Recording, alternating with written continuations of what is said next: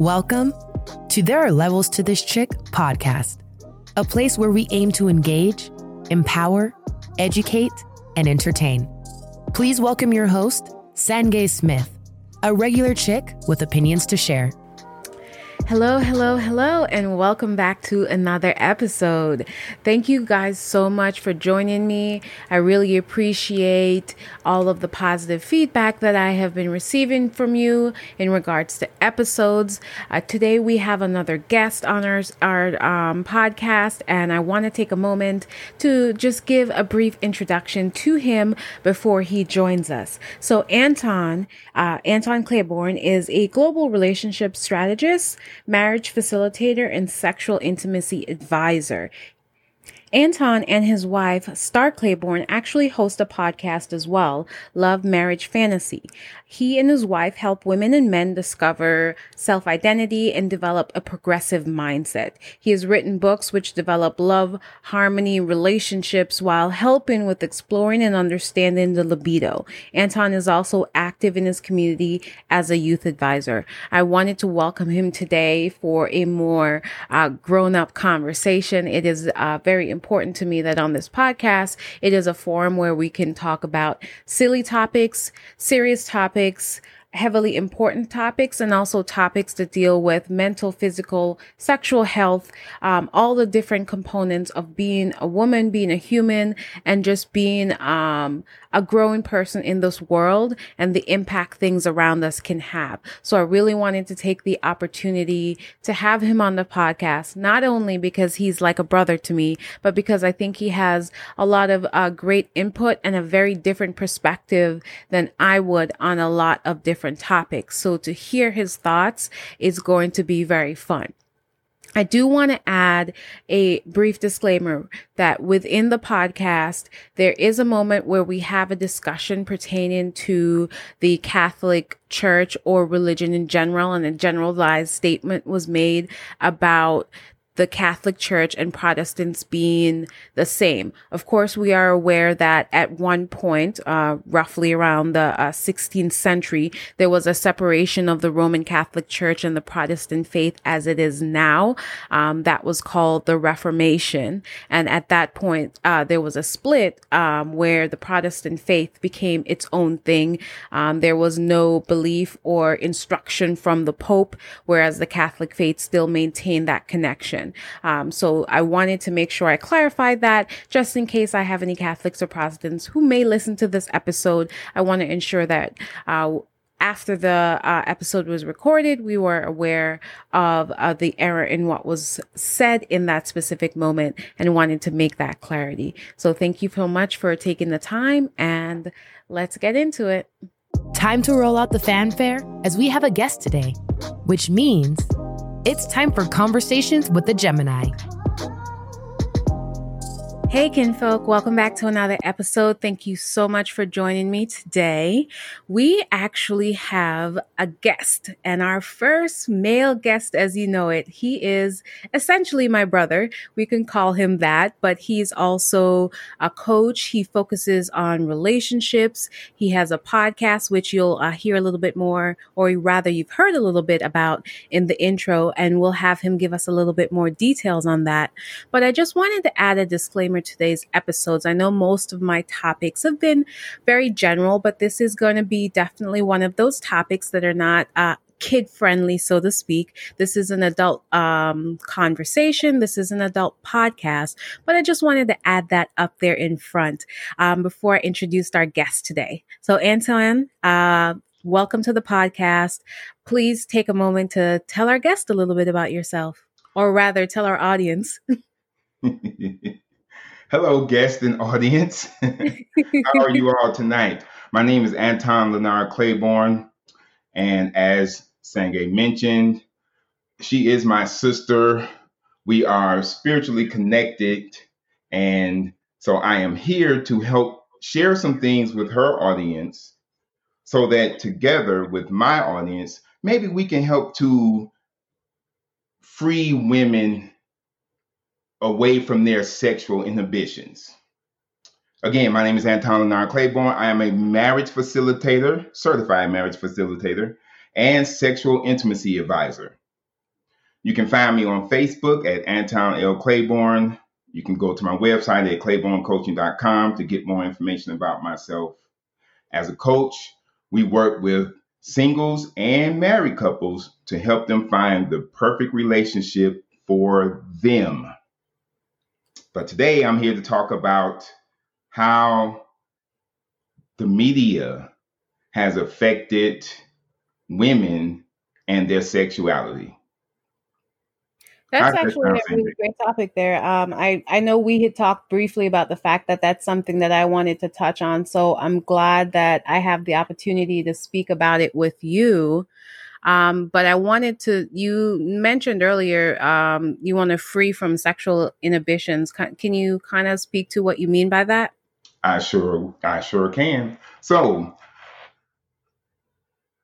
what we have learned from a survey we did, my wife and I, Star Claiborne, she's my partner in my business, Claiborne Coaching. We found after surveying 30 women that, we asked the question, what do you want in a relationship, or what do you want from a relationship? And we found that the top 3 things that all 30 women wanted was happiness, sex, financial stability. After asking a few more questions, we found that of the women who mentioned sex as the first thing that they wanted, we found that it was them who were struggling with being sexually assertive with their partner. So that's what started my mission in trying to figure out what happened with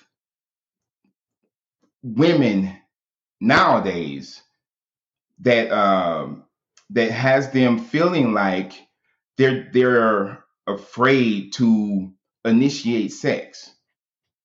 What happened in the past? Because I realized it had to have been something that happened in the past that has these women. The age range of the women that we surveyed was 30 to 50. I know that's a huge range, but that's our audience. Mm-hmm. So in that age range, we realized, okay, there was probably maybe some issues from their childhood that they're still dealing with that's causing them to not feel sexually free. Maybe it wasn't some things from their childhood, but maybe some things they experienced as a young adult that's still affecting them now. So that's what led to me starting this journey into exploring what happened that has these women, fully grown women, still hesitant in initiating sex with their partners, married or long-term dating. If you actually have a conversation with a lot of people now, they would actually say that that's quite the opposite, that women are overtly more sexual than they used to be. But I guess based on what you're saying, it's not necessarily the initiation onset of sexuality with just a casual relationship, but when it comes to a long-term relationship that is whether it's months, years in, that these women are having these difficulties. Mm-hmm. Okay. Well, and I'm glad you worded it that way. Like I said, those were the top 3 things: happiness, financial stability, and sex. All of the women didn't mention sex. The majority of them did. I need to correct myself because I think I said all of them. The majority of them did mention that sex was an issue. When we dug a little deeper, we found out that some of these women are not what would be considered shy women or timid women. Mm-hmm. The problem that they have is we learned one of the problems they have when it comes to having sex with their partner they don't know how to get over that hurdle of telling him what they want sexually. So then, based on what you're saying, I don't know if it's necessarily an inhibition to the idea of sex itself, but more so the expression, or rather the verbal expression of wants and needs. In regards to sex, yes. Absolutely. Yes. So in my research, I found in the late 1920s, there was an explosion of sexuality in film. Mm-hmm. It actually started in the theaters, in the stage plays, but then it carried over once they started recording film. Started using film. The sexual activities that was on the stage carried over to film. During this time, nudity was acceptable in any form. People could kiss, they could talk about sex openly, they could walk around nude, men, women, straight, homosexual. Everything was fair game when it came to entertaining the masses. Mm-hmm. Shortly after this explosion of the film industry, the church, and let me be more specific, the Catholic Church, because it wasn't just a specific church. It was the leaders of the Catholic Church. They began feeling the general public was getting away from following the rules, because I'm not a Catholic, so I can't speak on the things that they follow. So I'm just going to say rules. Their doctrines and right, their doctrines. And so what they did was they had a prominent figure of the Catholic community sit down and create a list of do's and don'ts that would be shared with members of the Catholic Church, so that they would know which movies they could watch without being offended, and which movies to stay away from. Right. This list soon became something that politicians saw as a way for them to get votes. That led to the Catholic Church and politicians coming together and saying, what can we do to get a hold of the free sexual attitude that's happening in Hollywood? Right. And you're talking about... I'm sorry, go ahead. No. I was going to say you're talking about the Hays Code, right? Yes, I'm talking about the Hays. I'm getting to Hays. Okay, so since you mentioned him, so his name is not coming to my mind right now, but his last name was Hays, and he was appointed to be the head of this organization that would censor every film that was produced in Hollywood and in New York. At this time, New York and Hollywood were the biggest film producers, or manufacturers. So Mr. Hays gathered a team of people, some politicians, some of the Catholic Church, and he assigned them to cover regions. Each of these team members had this list of rules that they had to use while checking the content of these films. Now, mind you, this didn't go into full effect until the early 1930s. but Okay. the idea of it started in the late 1920s. Okay, so when the Hays Code went into full effect, it not only was supported by the Catholic Church, but like I said, politicians as well. And this is the part that really caught my attention. Somehow they were able to influence the popular masses, the socialites. I guess that would be a better way of putting it.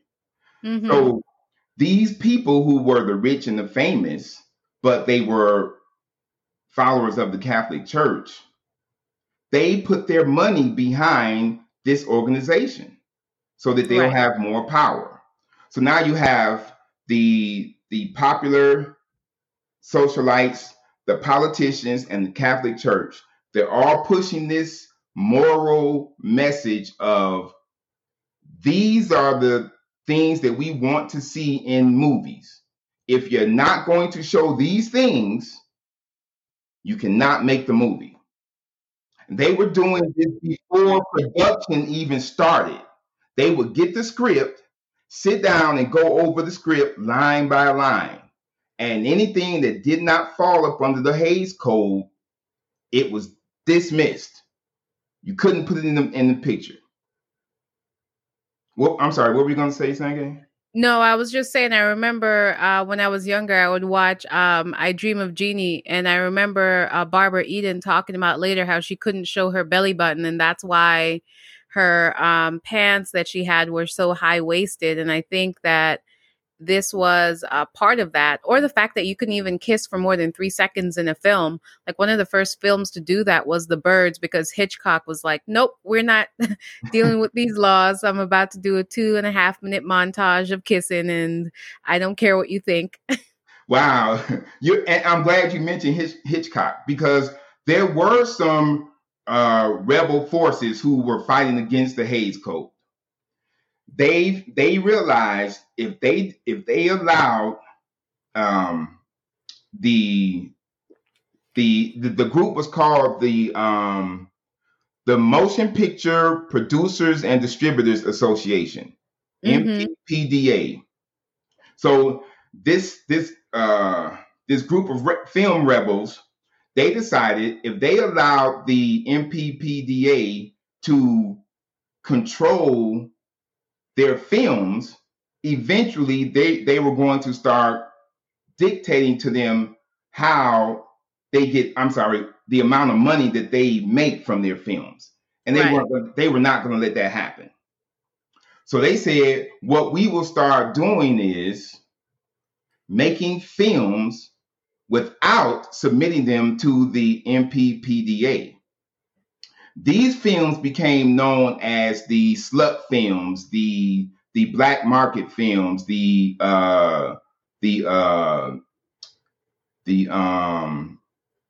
was another term that they used.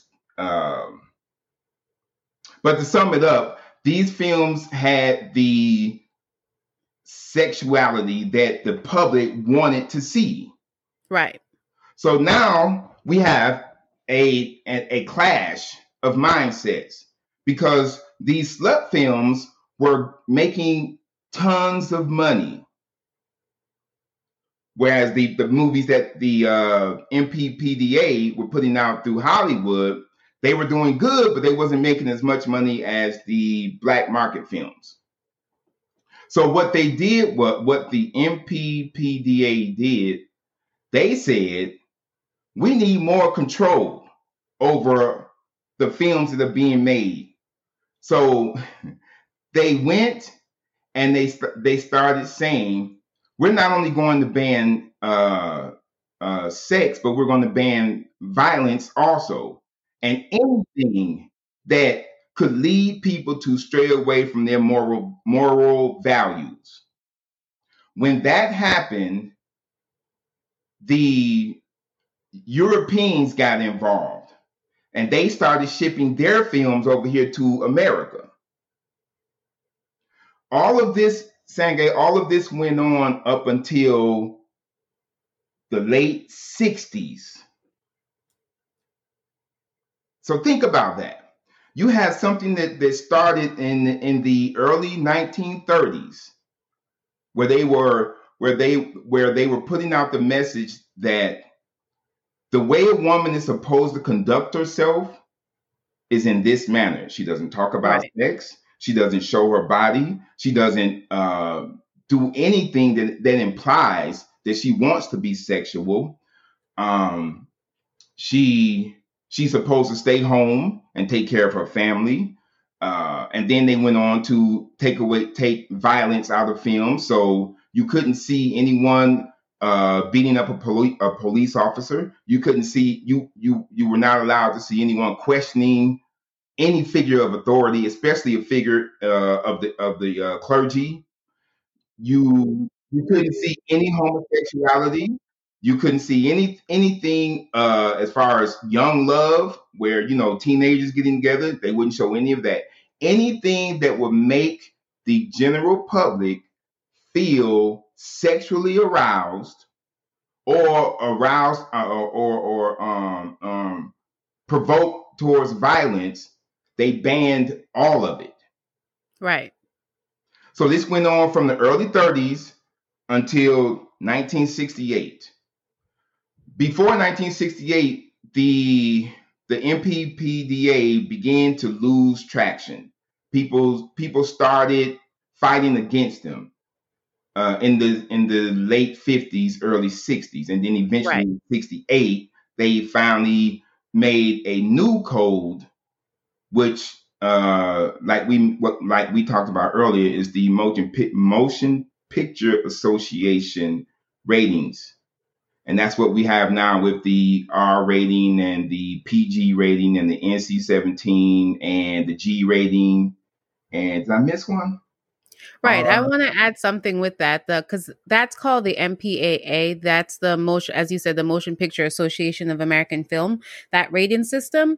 They're a very secretive organization, and they tend to be very problematic because it tends to be that they deem sex to be more inappropriate than violence.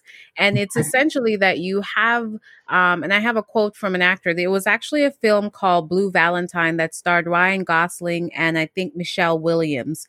And it received an NC-17 rating for a scene between him and the actress because it was deemed too sexually explicit. And his commentary on that was, he said, you have to question a cinematic culture which preaches artistic expression and yet would support a decision that is clearly a product of a patriarchy dominant society which tries to control how women are depicted on scene. The MPAA is okay supporting scenes that portray women in scenes of sexual torture and violence for entertainment purposes, but they're trying to force us to look away from a scene that shows a woman in a sexual scenario, which is both complicit and complex. It's misogynistic in nature. And I thought that was a really great quote because it is very true. When you look at movies that are violent, like Twister has a lower rating than some movies, like Boys Don't Cry. I think that was rated R, but Twister, which was a pretty violent, could have been rated R, but because it was more so violence than sexuality, it got PG-13 rated. Oh, wow.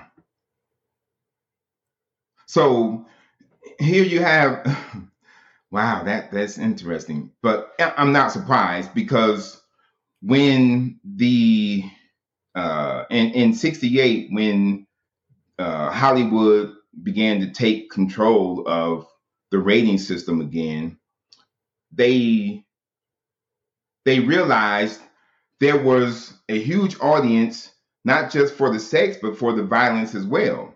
Mm-hmm. But they had to find a way to hit that middle ground to where they would get the average person back into the theaters.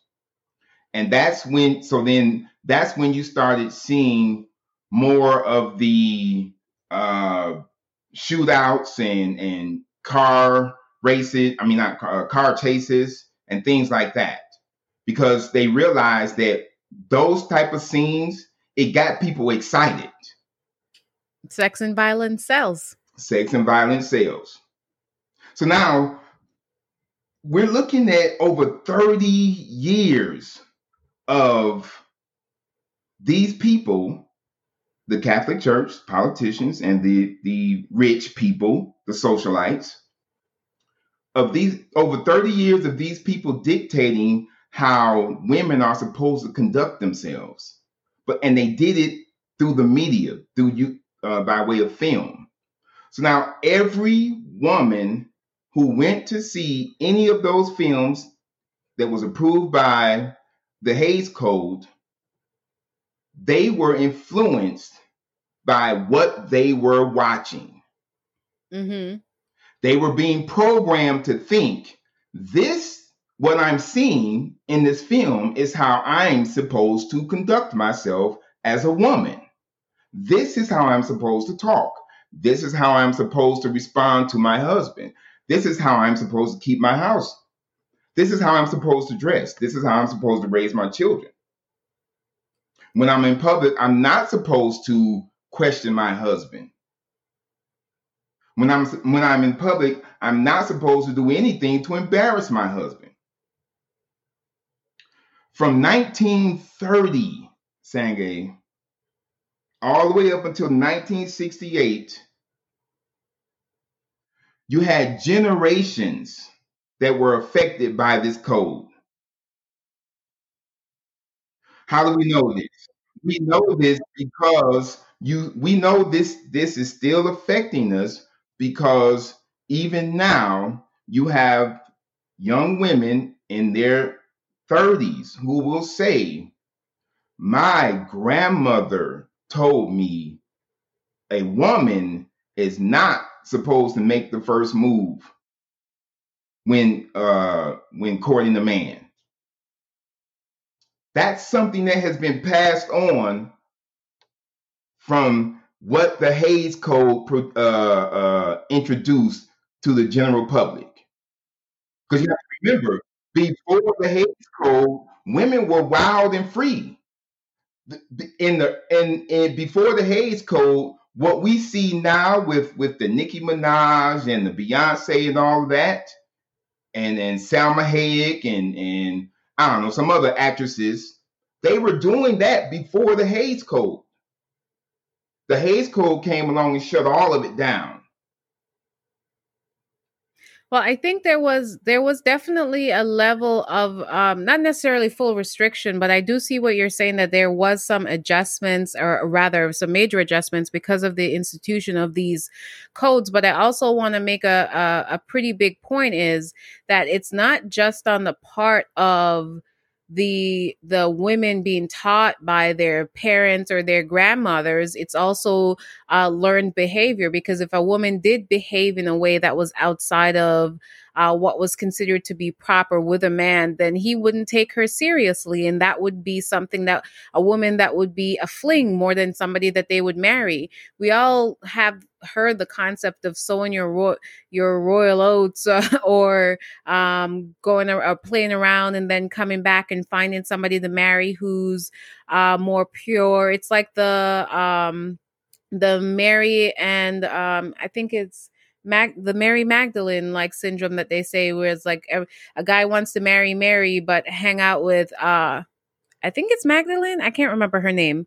I didn't obviously read the Bible as well, but it's basically that concept. So it's not just reiterated or happens through that, it's reinforced through the behaviors that men have towards women as well, or how other women may judge these women.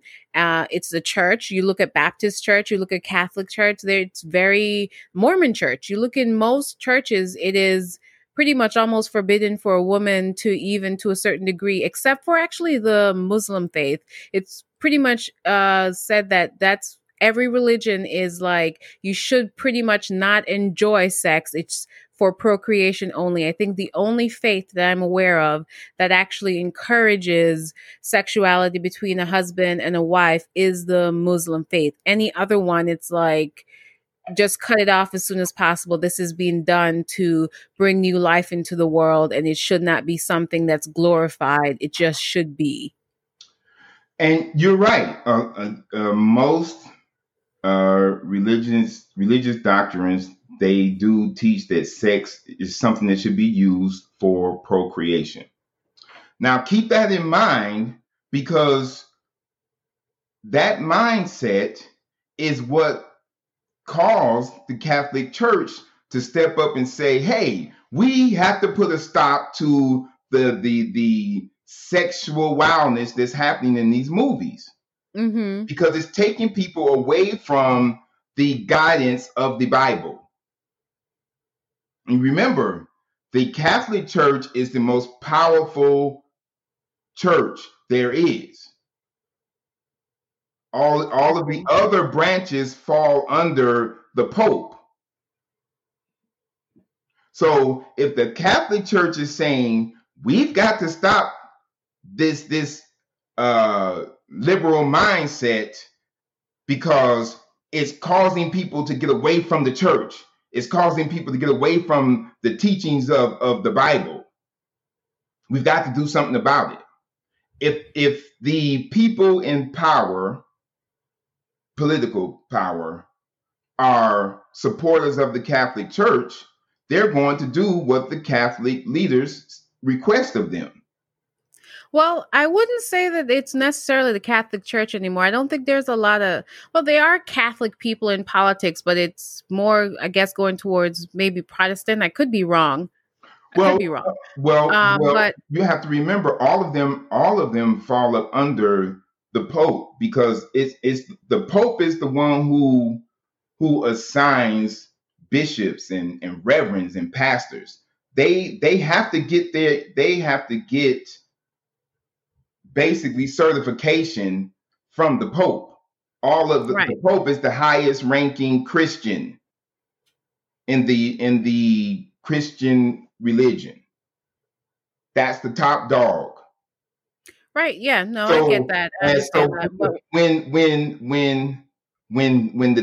the Catholic Church saw that the women back then were not only removing themselves from the church, but they were pulling the men as well.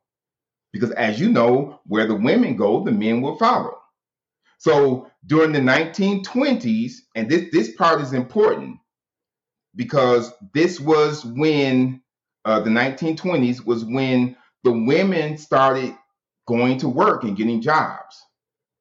They started getting degrees in education. They started voting. So now you have the women leaving the kitchen, or let me not say the kitchen. They're leaving the home and going out and building lives for them, building careers for themselves. They're feeling themselves. They're feeling a lot more free. And so, as the women were in the direction the women were going, the men was following as well, because the men already wanted more sex in their lives. So what happened was, and this part right here it really made me stop and think and say, wow, women really have more power than most women don't know, but women have more power than they realize. It was the women who agreed to start showing themselves nude in the pictures. It was the women who started that movement. It wasn't the movie producers. It was the women who said, and there's books that's written about this. You'll have to go research the books that's written about the Hays Code and early Hollywood, pre-code Hollywood. But it was the women who saw the potential to make money by being nude in these films. So when they did it, the men said, I want to go see these naked women because my wife isn't showing me any nakedness at home. That is when the shift towards the sexual freedom or sexual wildness disturbed the Catholic Church. Because like I said, not only were the women leaving the home, but the men was leaving the home to go see these naked women in the films. So the Catholic Church came in and said, nope, we got to put a stop to this so we can get them back into the church. Right. Sangay, let me ask you, are you still in touch with your grandmother? No, unfortunately, my grandma passed away. Do you know when she was born? She died when she was in her 80s, almost 90, and it was like 10 years. She was probably born in like the 30s, maybe 20s or 30s, somewhere 20s or around there. 30s? Maybe a little bit later, but it was down there. So there's a good chance that your grandmother, if she lived in the States or if she was exposed to any of the entertainment that came from the States, she was exposed to these films that showed how, according to the Hays Code, how a woman is supposed to conduct herself. Yeah, also my grandma was very religious, so I don't think even with or without the films, I think she was still going to act in accordance to what she felt the Bible and her faith wanted her to act like. And plus in Jamaica, there's not a lot of movies going around, so I don't even know if she probably saw a movie until she was much older. Probably, but these films supported that Bible lifestyle. Mm-hmm. They did that intention. I'm sorry. They kept themselves. I'm sorry. Let me back up. The presence of the Catholic influence was left out of the Hays Code intentionally. They did not want people to know that the things that was happening in the films was because of the order that came from the church. So they made it a point that there would be nothing mentioned about the Catholic Church being involved in this. Right. They made it all look political. They made all of it look political. Yeah, but even from a political basis, I think that one of the greatest things with this country is that there has never really been a true separation of church and state. No. And people can tell when the laws and the things that are being passed are being influenced by that. And because a lot of politicians, especially Republican politicians, maybe not necessarily in the 50s, it might have been Democrats, because it's around that time that the actual politics of Democrats and Republicans switched.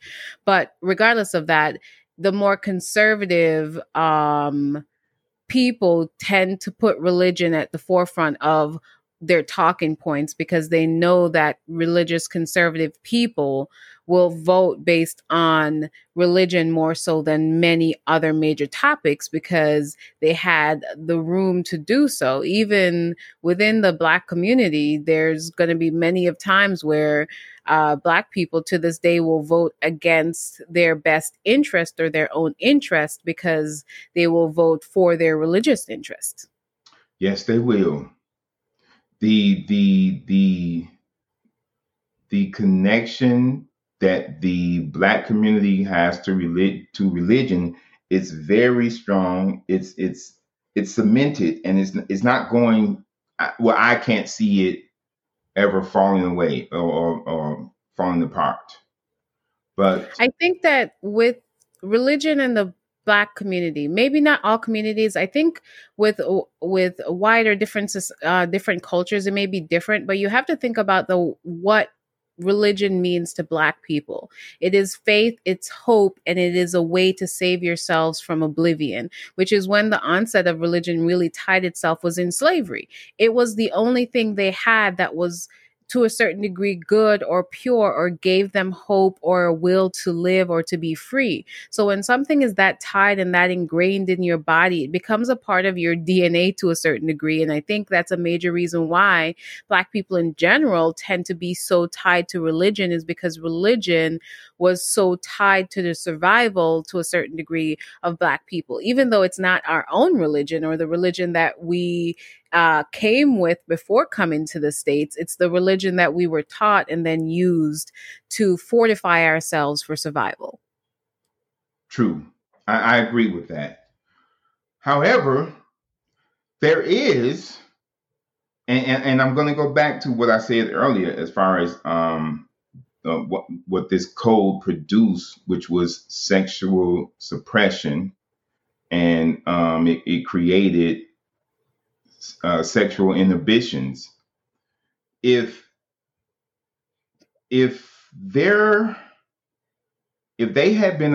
the slaves I'm talking about, because you mentioned slavery, if the slaves had been allowed to express themselves freely in every way, that would have included sexually. The one thing, if you've done any study on the history of slaves in America, one thing we know that was used against us, the men, one thing we know that was used against us was our women. The lives of our women and children were threatened anytime a man tried to buck and fight against his slave master. Now, most people will probably say, well, what does that have to do with sex? It has a lot to do with sex.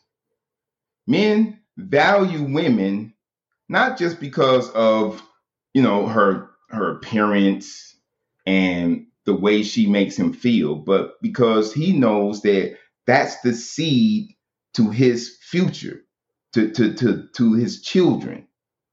The man sees, and it will always be like this, or any heterosexual man.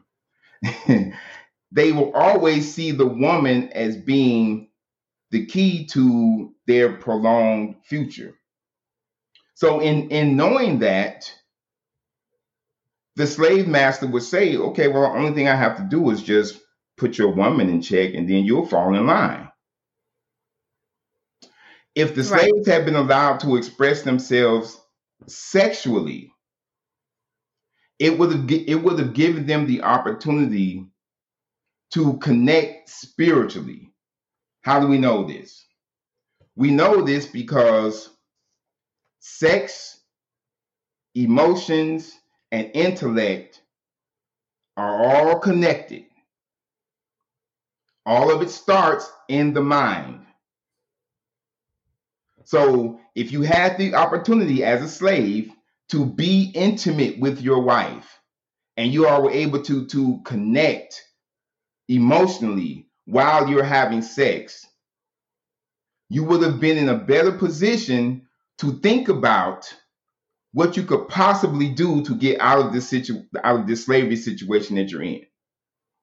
I can't really speak much on that because I've never been a slave. But I do know from my own research that when a man and a woman come together, sexually intimately, and they make that connection, that emotional connection, it affects the way they think about everything that they're trying to do as a couple. Yeah, I could see that. I could definitely see that being an impact. So we've talked a little bit about just a general idea of sexual expression, and also we went into detail about the Hays Code, which, as you noted, has lasted 30 years, and how that has influenced Hollywood, a little bit of how it's influenced the media. But what can you say on? So I guess to sum it up, what's the point? What does that lead to for us now? What does knowing what we know about the Hays Code, the influence of Hollywood on relationships, the sexual suppression, the impact of religion, what does that do now to help us get to a better place? Or how do we use that knowledge now to get us to a better place? Okay. The first thing we would need to do is acknowledge it and accept it as real. Because even everyone who listens to this podcast, I shouldn't say everyone, but lots of people who listen to this podcast, they'll hear what we're saying, Sangay, but they won't accept it as being something that's affecting them, even though they are a product of their grandparents, who are a product of their grandparents. So that means at some point, going 3 generations back, which will put you in that area where the Hays Code was in effect.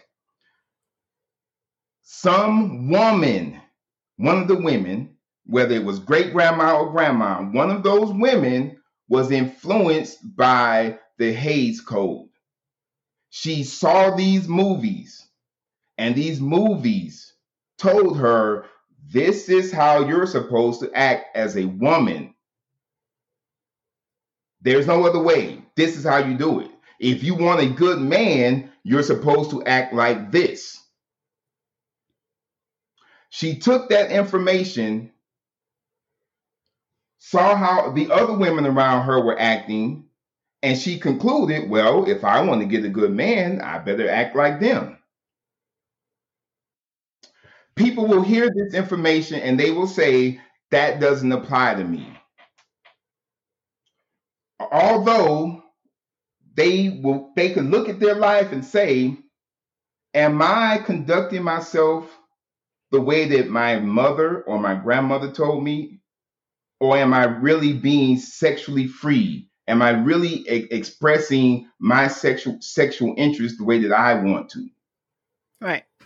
So my question is, Anton, why does it matter if somebody's in a relationship? And I'm just asking the question. Okay. I know why it matters, but I'm asking if someone's in a relationship and they're in a overall successful relationship, they're not, as a woman, quote unquote, sexually free in the way that they're not initiating or asking to initiate sex in a certain way. Why does that in the long run matter to relationships, to marriages, which is the focus of what you deal with? It matters because it helps one to eliminate insecurities.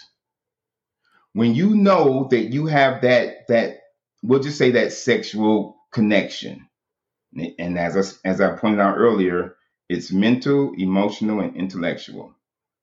When you know you have that connection with your partner, you're not worried about your partner going out there and cheating on you, because your partner knows that there's no one else out there that can compare to you. How does he know that? Because you and him, or the two of you, I should say, you all connect in such a way if he was approached by another woman, the idea of that woman breaking the connection he has with his wife, that idea alone would stop that woman from being able to come in and interfere with the connection he has with his wife. Because I don't know if I agree with that, Anton. Let me tell you, if the connection is solid, where the two of them have that, like I said, that mental, emotional, and intellectual connection, if they are truly into that connection, no other woman will be able to come in. This is important if the two of them plan on having children, because when they have the children, all of that energy, that love that they have within themselves is going to be passed on to their children.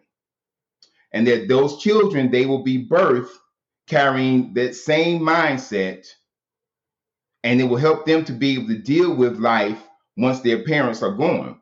Their parents will have passed on to their children genetically the things that they need to survive after the parents have moved on.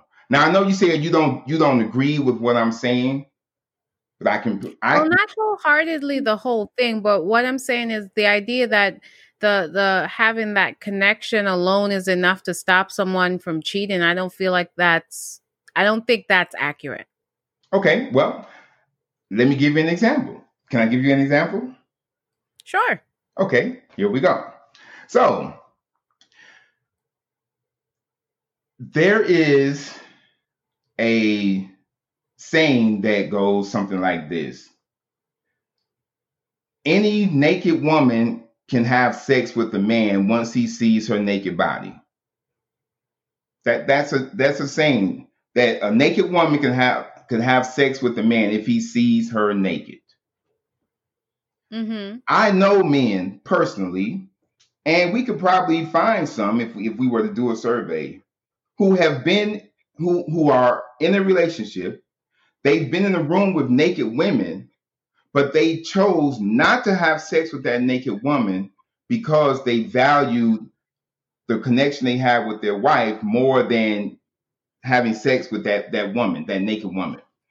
Well, Just what I'm not saying that they don't value that relationship. What I'm saying is that the sexual part of that relationship is not all that is. There's trust, there's connection, there's love, whether that's love based on friendship or true partnership. There's a lot of things that go into whether or not a man will cheat in a relationship, because there's a lot of sexually happy men or men who feel connected to their partners that still cheat. And there's a lot of people, or a lot of men and women rather, because men are not the only ones that cheat, women cheat as well. But there's a lot of people who are happy, who are sexually satisfied, who are in a great relationship and have all of these wonderful things, and they still cheat. So it's not, I can't say, or rather, I can't agree that it's going to be only surrounding that sexual aspect. I think there's a lot of other factors that go into whether a person will decide if they cheat or not. It could be morals, it could be different connections, it could be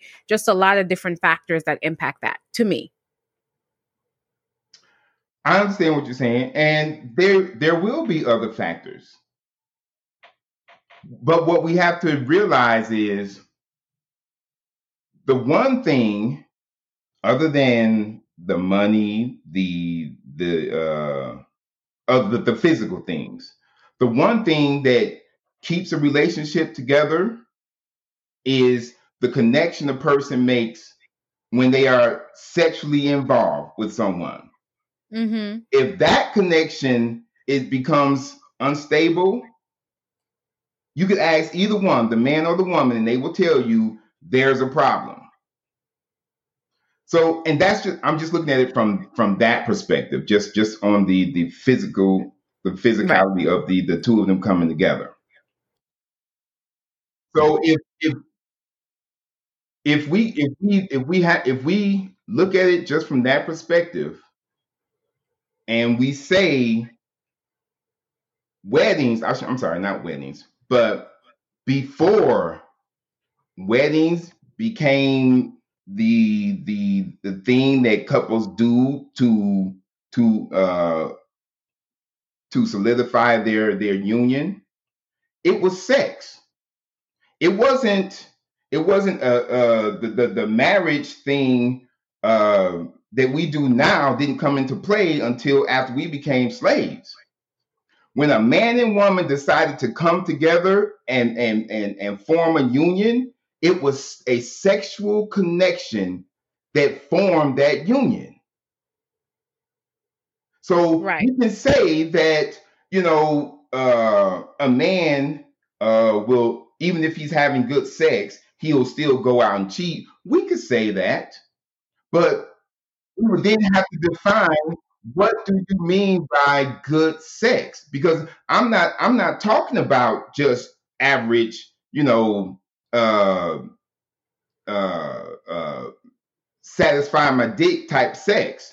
What I'm talking about is sex, like I said, that connects you and your partner mentally, emotionally, intellectually. I'm not even talking about the spiritual side of it, because before, like I said, before weddings and marriages came into play, sex was always seen as a spiritual act. It didn't become lustful until after the slave thing happened.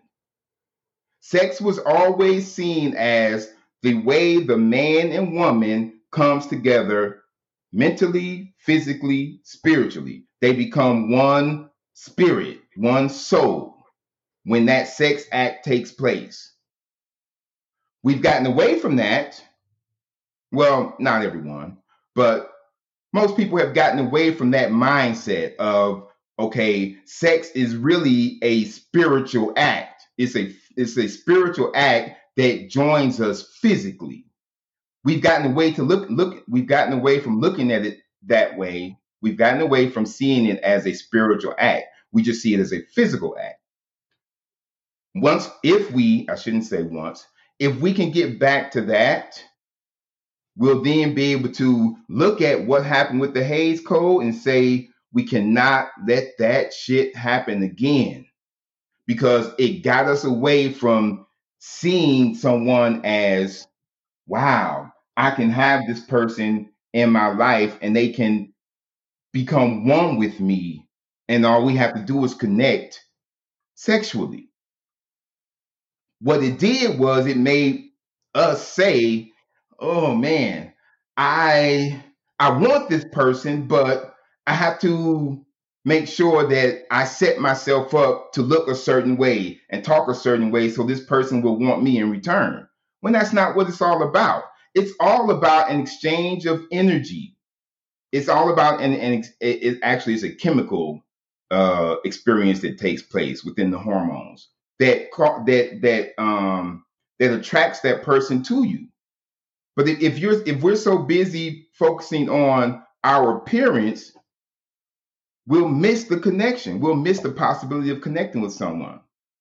And that's what we're dealing. That all of that is the result of this Hays Code that was put in place. It got people away from just being naturally sexual. Because you got to keep in mind, before the Hays Code, people were living life freely, happily. Yeah, there was violence going on, but that's a part of life. People were having fun. People were jobless, but that's a part of life. People were having sex freely, but that's a part of life. The Hays Code came along and they shut down that free mindset. They stopped people from feeling that like it was natural to be sexual. They made people feel like it was unnatural to have sex with someone who you saw as physically attractive because they stirred up your emotions so much that you wanted that person to be connected to you.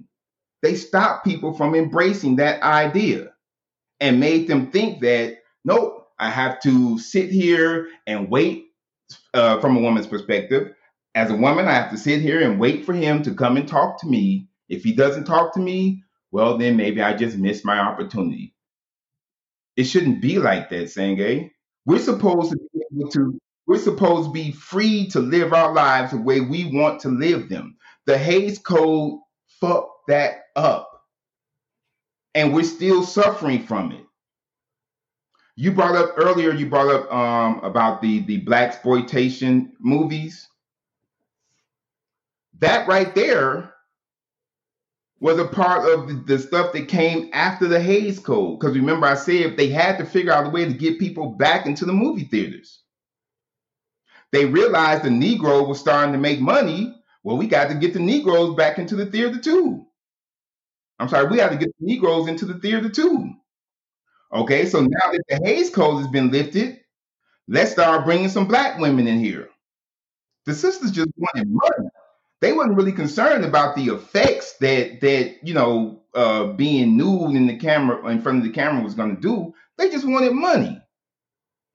So the sisters that go out and they use their body for their survival, I don't have any problems with that. What I have a problem with is anyone, both men and women, not acknowledging that there is a program that is in place that's causing us to get away from being ourselves, being our true selves. It's affecting us. I'm sorry, it started affecting us then, and it's still affecting us now. It affects us so much through the average person has no idea of what they want for themselves. They have no idea. The average person doesn't know what makes them happy. Right. I think that you also have to look at today's society. I don't think that the same issues that we had at the time that the Hays Code or was in place is currently today. Because you mentioned earlier Cardi B, or you could even look at different artists such as Megan Thee Stallion, even Beyonce to a certain degree. There's a lot more sexuality and a lot more emphasis on a woman being sexual and being a sexual creature. But at the end of the day, while we're having those developments, what I guess the core of what I want to get to for you is when it comes to relationship, asking these questions and building these connections, how do you propose that should be done? If we are in a state now where that shift has happened, yet these women still feel the same way about themselves or about how they feel about sex and relationships, how do they shift their mindset? How do they get to the point where they're more open and more willing to have those types of conversations? They get to that point by being honest with themselves. And by being honest with yourself, it's going to lead to you exploring the question of, why do I have these desires, these sexual desires? Why? And if I have these sexual desires, why am I not acting on them? So in asking yourself those questions, you start gaining knowledge of self. The one of the most amazing things that I learned, know thyself, is a term that that is used in every spiritual doctrine. Know thyself. It's a golden rule, if you want to call it that. It's a guide that is present in every spiritual doctrine. So that tells us that part right there, questioning yourself so that you can learn about yourself and discover who you are, it's important. But what's happening right now is we're not questioning who we are. We're just trying to figure out what we want. So our wants have become more important than self-discovery.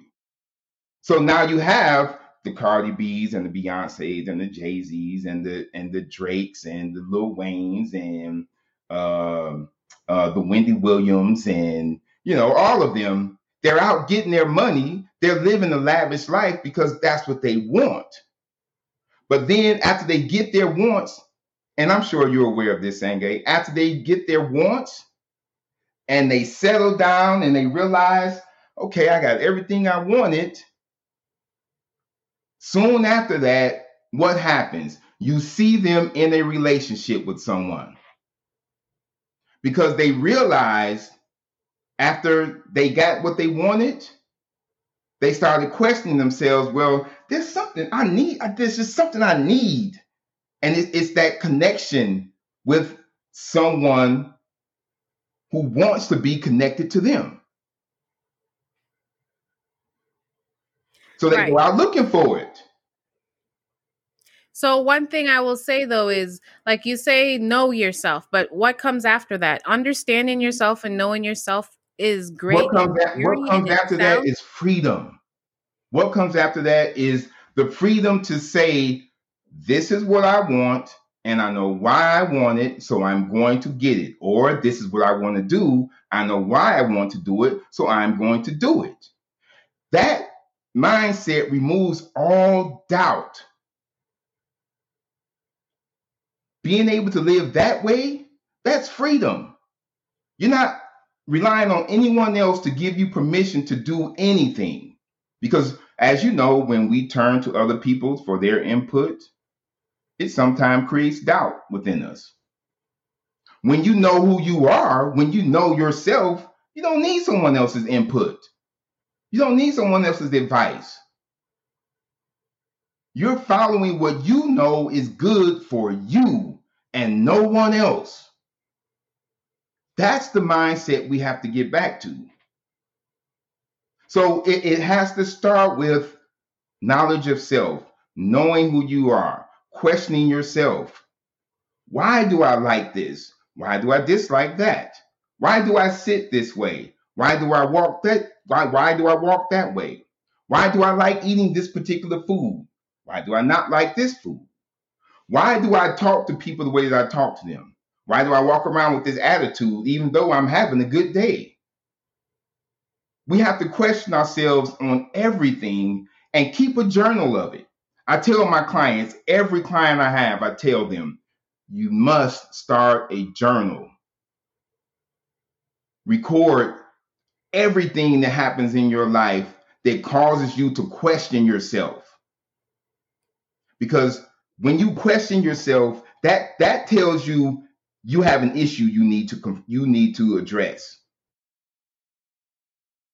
Whatever it is that you're questioning that about yourself, that's an issue that you need to address about yourself.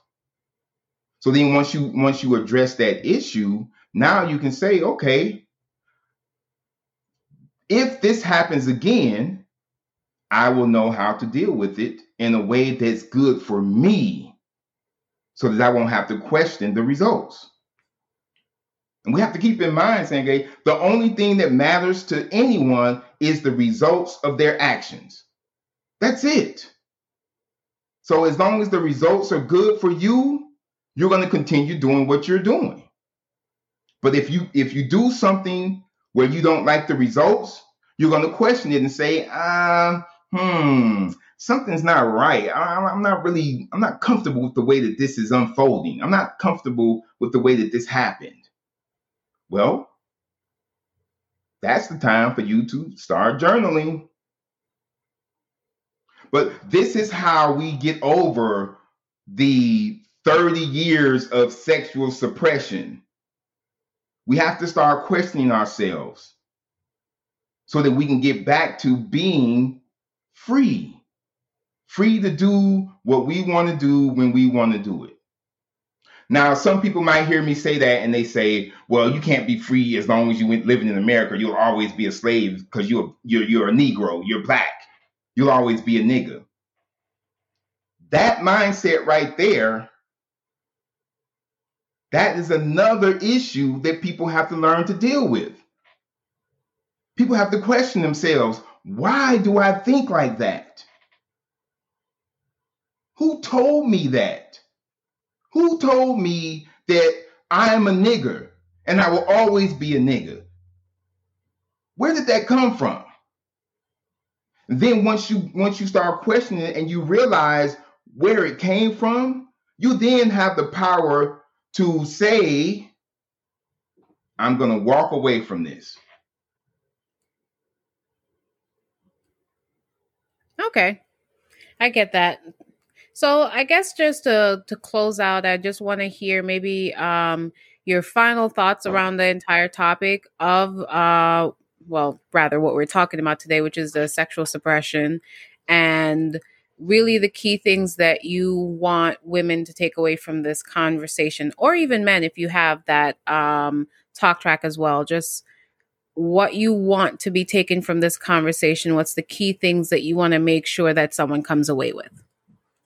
Okay, the key thing I want to make sure that someone comes away with from this discussion is it's okay to be unsure.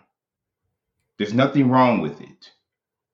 So stop feeling like just because you don't know what you want to do, that there's something wrong with you.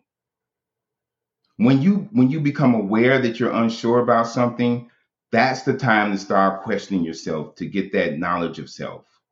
So the one thing I want you to walk away with is the importance of knowing who you are. Take the time to study yourself so that you can learn who you are. It'll free you away from all of the things that are messing up your life. That's it. Okay, awesome. Yeah, thank you so much. I was really good hearing your insight. I actually, prior to this conversation, it was really the first time I looked into the Hays Code and really had a general understanding. I knew that there was definitely some restrictions, and I had the same knowledge as you that shifted around the 1930s, but I had never really dug into the cause of that. You could kind of actually say the same thing happened with comic books. There was definitely a time too where comic books were able to do and say whatever they wanted. And when it got to a certain level of, oh, wait, you're getting too sexual. The violence is good, but you're getting too sexual. They did a shift and created boards and ratings, and the same thing with music. So I think that at certain points, as I mentioned earlier, there's not really a separation of church and state. When religion gets involved, laws get passed that will restrict and constrict what a person can see, hear, or enjoy without having a level of guilt or without it being preached that it should be a different talk track. Mm-hmm. You know, Awesome. can I just comment on this real quick? Because you mentioned the comic books. Can I just comment on something? Sure. Going back to the influence that the Hays Code had, because you mentioned the comic books, it reminded me of a cartoon character called Betty Boop. Have you heard of Betty Boop, Sangay? Yeah, I'm familiar with Betty. Okay, Betty Boop. This is an inanimate object. Betty Boop was forced to change her clothing because of the Hays Code. She used to walk around in a I think they call them flapper skirts or something like that. After the Hays Code, this cartoon character, who was a woman, she was forced to put on a full skirt. I'm sorry, it was a skirt that went down to her knees. Right. So I just wanted to mention that because I just want people to know that the influence that they had, it did not just affect the film industry, it affected other forms of media, other platforms. No, I definitely agree. But in regards to Betty Boop, she's a stolen depiction of a Black woman anyway. So, oh yes, that's true. I forgot to mention that part. But they still forced her to put on some clothes. All right. Thank you so much, Anton. I really appreciate it. I had a good time having this conversation with you today. I definitely hope we have the opportunity to talk more. Once again, please, I will have Anton's information in the description box if you are interested in hearing the podcast he and his wife, Star, have. You are also more than welcome to subscribe. I would encourage you to subscribe to their podcast. Even if you're single or a couple, they're here to help aid you in building positive, great connections with your partner, as well as finding the right partner for you as you continue through your days and trying to really build successful relationships. So please look out for that. And I thank you once again for joining us for today's episode. As always, it is a pleasure, and I look forward to speaking with you. Thank you so much for listening to There Are Levels to This Chick podcast. To submit your Say It With Your Chest rants and read our newest blog post, please check out the official podcast website, therearelevelsToThisChick.com. If you want to chat with me about today's topic, or even give me ideas on what you would like to hear me talk about, you can find me on Twitter, Facebook, and Instagram. All the links are in the description below. Remember, kinfolk, we are here to grow into greatness together.